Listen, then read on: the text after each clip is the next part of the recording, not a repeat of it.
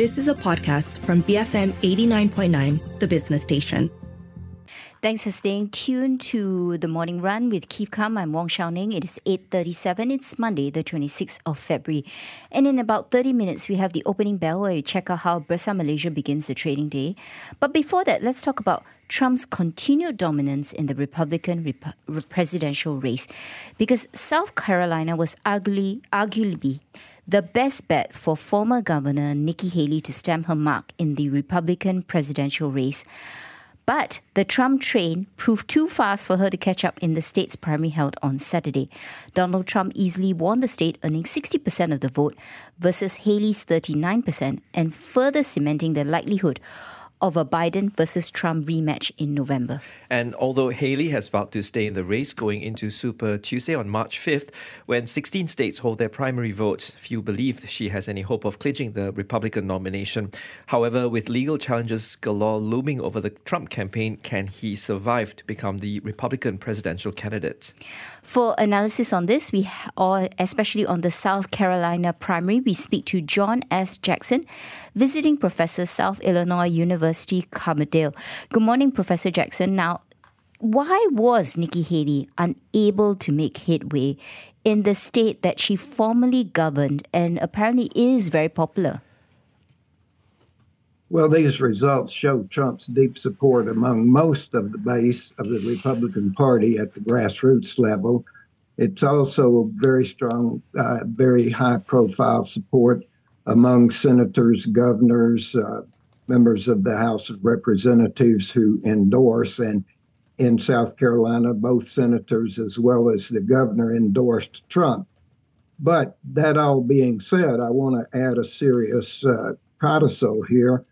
Note that this is all primary strength. Those are signs of real weaknesses, however, in the general election. If you look carefully, number one, she got 39.5 or almost 40% of the vote in a Republican primary.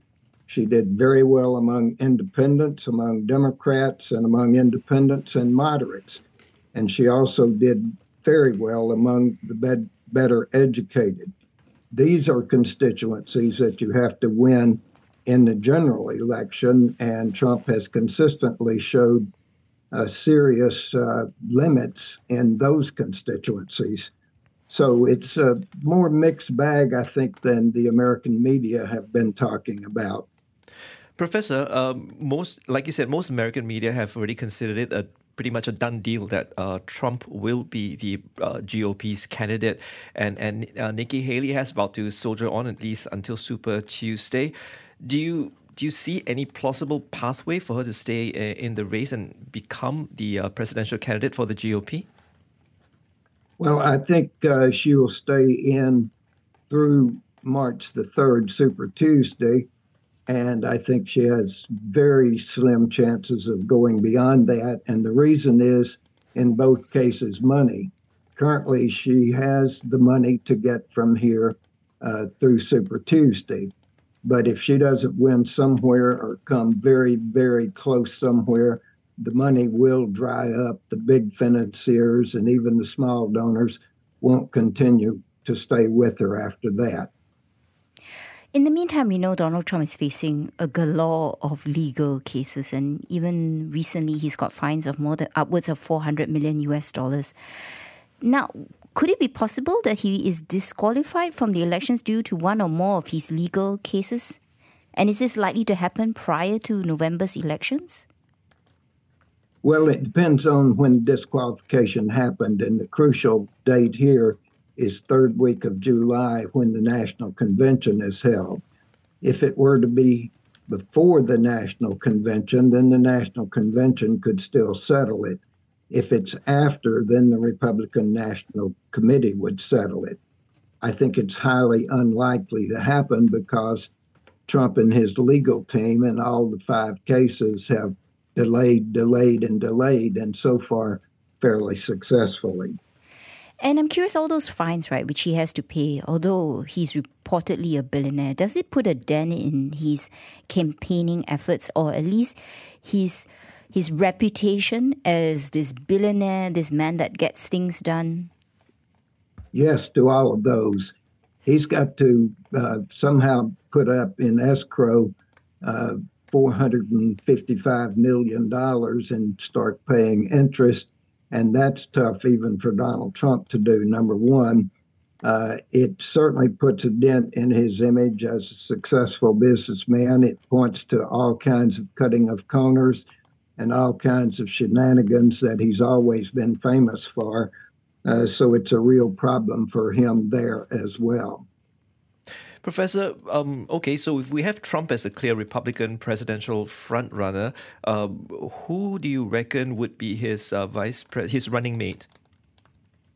Well, the most popular list right now, top of those lists are three of the people that ran against him. For vice president, there is possibility of Senator Tim Scott from South Carolina, Governor Ron DeSantis from Florida, Vivek Ramaswamy, who is a businessman, and one that you may not have heard of is Governor Kristi Noem from South Dakota.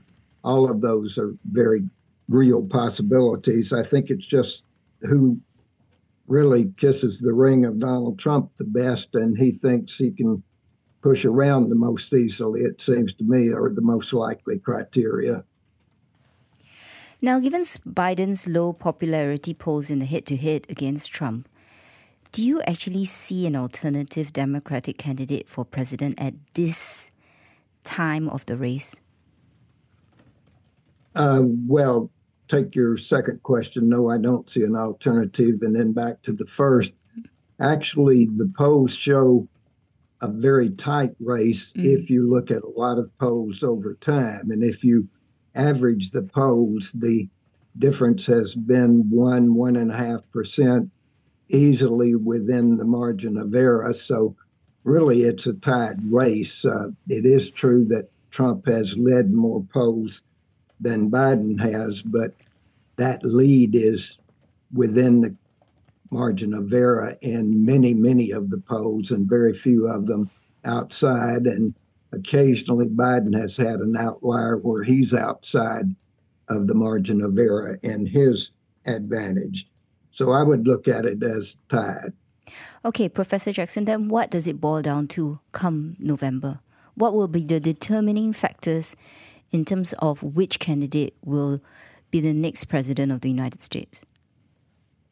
Well, turnout will be critical. It always is. And the Democrats have got to get their base and their sympathizers to the polls. They have a harder time doing that ordinarily than Republicans do, but many of the Democrats at the base are quite up in arms about Trump and chaos they see that he causes. They're up in arms about the whole question of abortion, aid to Ukraine, whether or not we can keep the government open come next Monday. We are staring down March 1 and March the 7th as deadlines when we've got to have another one of those sort of charades that we go through over whether or not to start shutting down the government. All of those are going to be critical factors when it comes to the general election. Professor, so it does look very, very likely it's going to be a Trump versus Biden rematch. So we've got Trump, who is facing at least 4 criminal charges, and some of the trials will begin at the end of next month. And we've got Biden, whose presidency has been defined by high inflation as well as all that turmoil abroad. What would Americans like yourself be considering when you guys go to the polls on November 5th? Is it going to be a case of who is the least bad option? Well, there is something to that, and there are polls showing that American people are not happy about having to face this rematch. But nevertheless, I think there will be some critical issues. I think inflation has been economically the most important. Question there is we've had inflation now for long enough that people may come to accept it, as they always have in other inflationary eras, because the new base is simply going to be a higher price to pay for things like groceries and gasoline, for example. And it looks like we're going to have a soft landing in the stock market and in the whole question of whether or not there's a recession. All of that could begin to look a great deal better and sink in much more widely, which would help the Democrats as the year goes on. I think the thing that will help Trump the most is immigration and the crisis on the southern border. Professor Jackson, in the minute that we have left, as an outsider, I hear many podcasts and a lot of commentary on Biden's age. How much of it is a deciding factor at the polls? Say again, how much? Sorry, can you hear me? Yeah, how much of it? Sorry. How much of what did you say? How much of Biden's age is a factor to be considered when it comes to the elections? Yes. Oh, okay. Thanks. Yes, exactly. It is an absolute factor. He can't change it. He can show that he's still vigorous and get testimonials of people that have worked carefully with him in very complicated situations, such as Netanyahu testified the next day that he had all those phone calls and it's nothing wrong with Biden's mind or his memory. So those kinds of testimonials counter that argument, but it's still a very significant issue. And Joe Biden is what he is, and he's going to try to turn the tables and say, well, Donald Trump's only 3 years behind me, and he's showing all kinds of incoherent speeches that he's made. So take your pick.